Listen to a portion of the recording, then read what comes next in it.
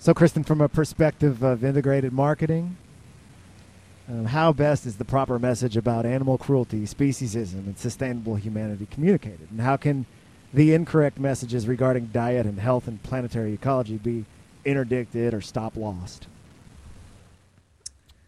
Well, my answer might surprise you, maybe not. But here's the thing about the messaging. So specifically, I just want to talk to, first, the different styles of messaging, because I think we've all seen the PETA method, and we've all seen kind of the other types, right? The softer versions, or whatever you want to call them. And often when I'm working with clients, well, we'll set aside the clients for now, but a question does often come up, like, what is the right way to do it? Like, what are the tools necessary? And here's the thing. There isn't necessarily a right way, because we all take in messages differently. So PETA does affect people. They do change lives. They have made people become vegan. And there are people like me who are just traveling and doing a thing that I love to do, and that is maybe influencing people just by default of putting the message about what I'm doing, traveling, and it might not even be a direct, like, go vegan message, but it is indirectly because I'm sharing that you can be anywhere you want and still eat vegan and whatever people might take away. So I think that there's truly something to be said for every form of messaging, no matter how harsh it might seem to some people or how ineffective it might seem to others, because someone is always listening. You never know who is receiving that message. Now, there is something also to be said for how to deliver the messaging in terms of platforms and social media and all of that, because there are kind of unwritten rules about that sort of thing, even though they're constantly changing and varied because the online world is changing so much, right? That's kind of a primary place where I communicate with my community and with the vegan world is through the internet, because where else am I going to do it if I'm traveling so much? Obviously, I do meet people in person, but more so people online. So I guess the short answer is there is room for every type of messaging. There are more effective ways to get out those types of messages, but that's kind of a whole marketing discussion that maybe we don't need to get into.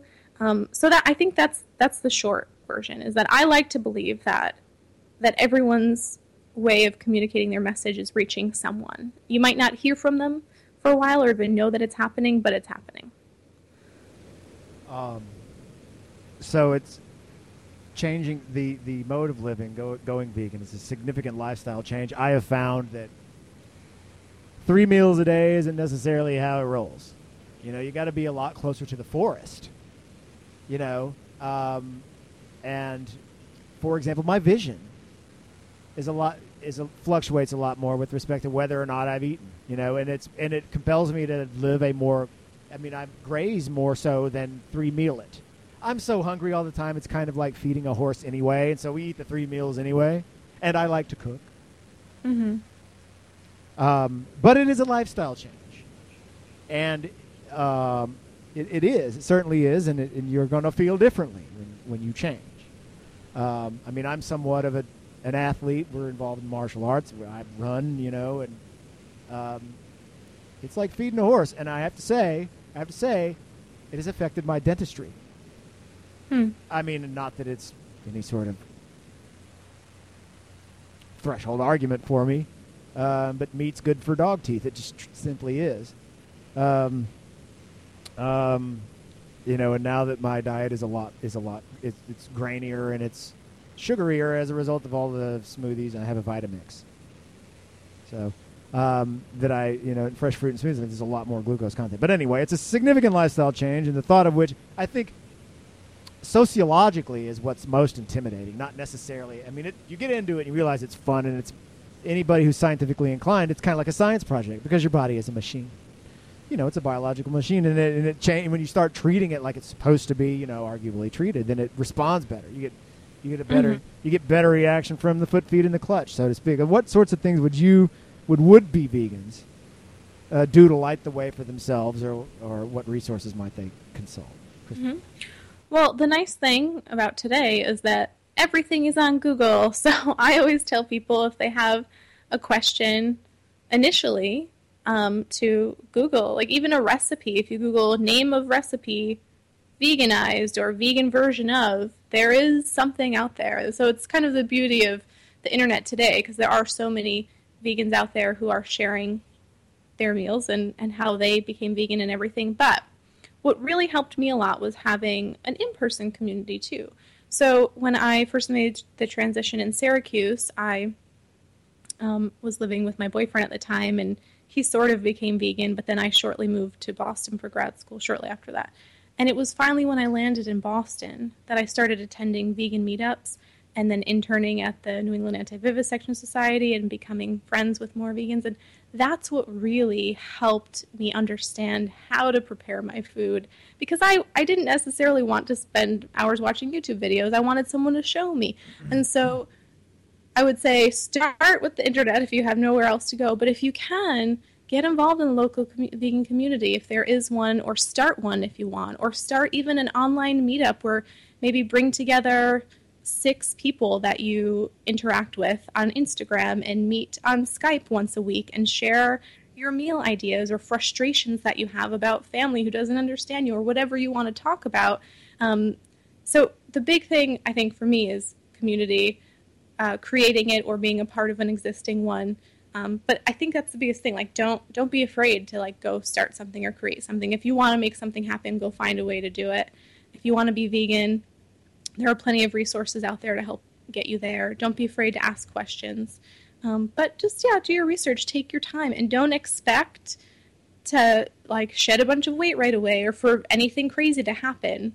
Because like you said, I mean, every body is different, and so you'll react differently. And just go with the flow. Do your research. Enjoy the ride. Because once you kind of get over the hump of not having to think so much about what you need to pick up at the grocery store, when you get to the point where you're just plopping stuff in your cart because you know where it is and what you want to get and what you like, then it's easy sailing from there.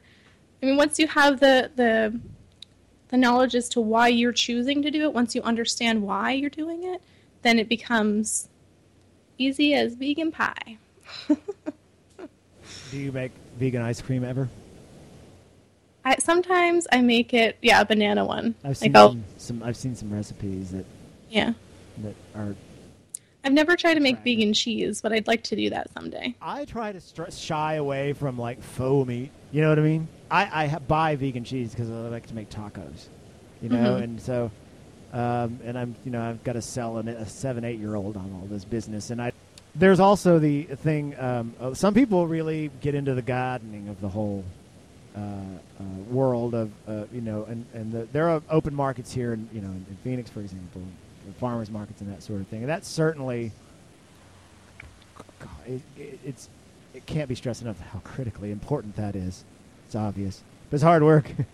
But that's where your community is. That's where you're going to find her. That is a billions of year old right of way where you can go find that and where you get your water. Will Travel for Vegan 2.0 is that going to happen? Are you gonna? We'll see. We'll see. Right now, I am solely focused on finishing a book. It was pretty cool because toward the second half of my road trip, I had received a message on Facebook from an acquaintance of mine, and he said that he had maybe a business plan he wanted to talk with me about. And I thought he was going to ask me questions about marketing or something, but it turned out that he and his wife were starting a new publishing company later that year, and they wanted to know if I was planning to write about my road trip.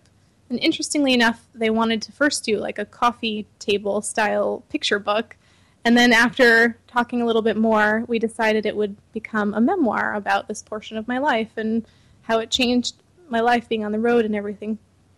So I'm in the final stages. Oh, and then 2 months later, we did sign a contract. So their business started, Vegan Publishers. They're now up and running. They already have a few books out. And I am in literally the last 3 chapters of the book. And then after that, I'll begin the editing phase and everything. So I'm hoping that the book will be out by this winter. So right now I'm completely focused on that. And then once the full content is done, I'll be refocusing my efforts on my consulting business and putting more time and energy into that so I can have a mobile lifestyle continuing on. And then as far as 2.0, there's a strong possibility. There is. I have this desire or mission at some point to turn it into a TV show and travel around the world documenting different countries and finding food in other countries. And so that is kind of the sneak peek into what I want the 2.0 version to be. And I'm just going to kind of keep putting the intention out there as I focus on these other projects in the interim. What's the title of your book? Well, it hasn't been officially decided, but I think it's going to be called We'll Travel. Okay. And your blog is at the website? Would we direct people there? WTFveganfood.com? That's right. You can also go to willtravelforveganfood.com, and it'll take you there as well. Okay. Mm-hmm. Thank you, Ms. Lejeunesse. Thank you, Kristen, for your time today, ma'am, very much. Thank you. I enjoyed it. Okay.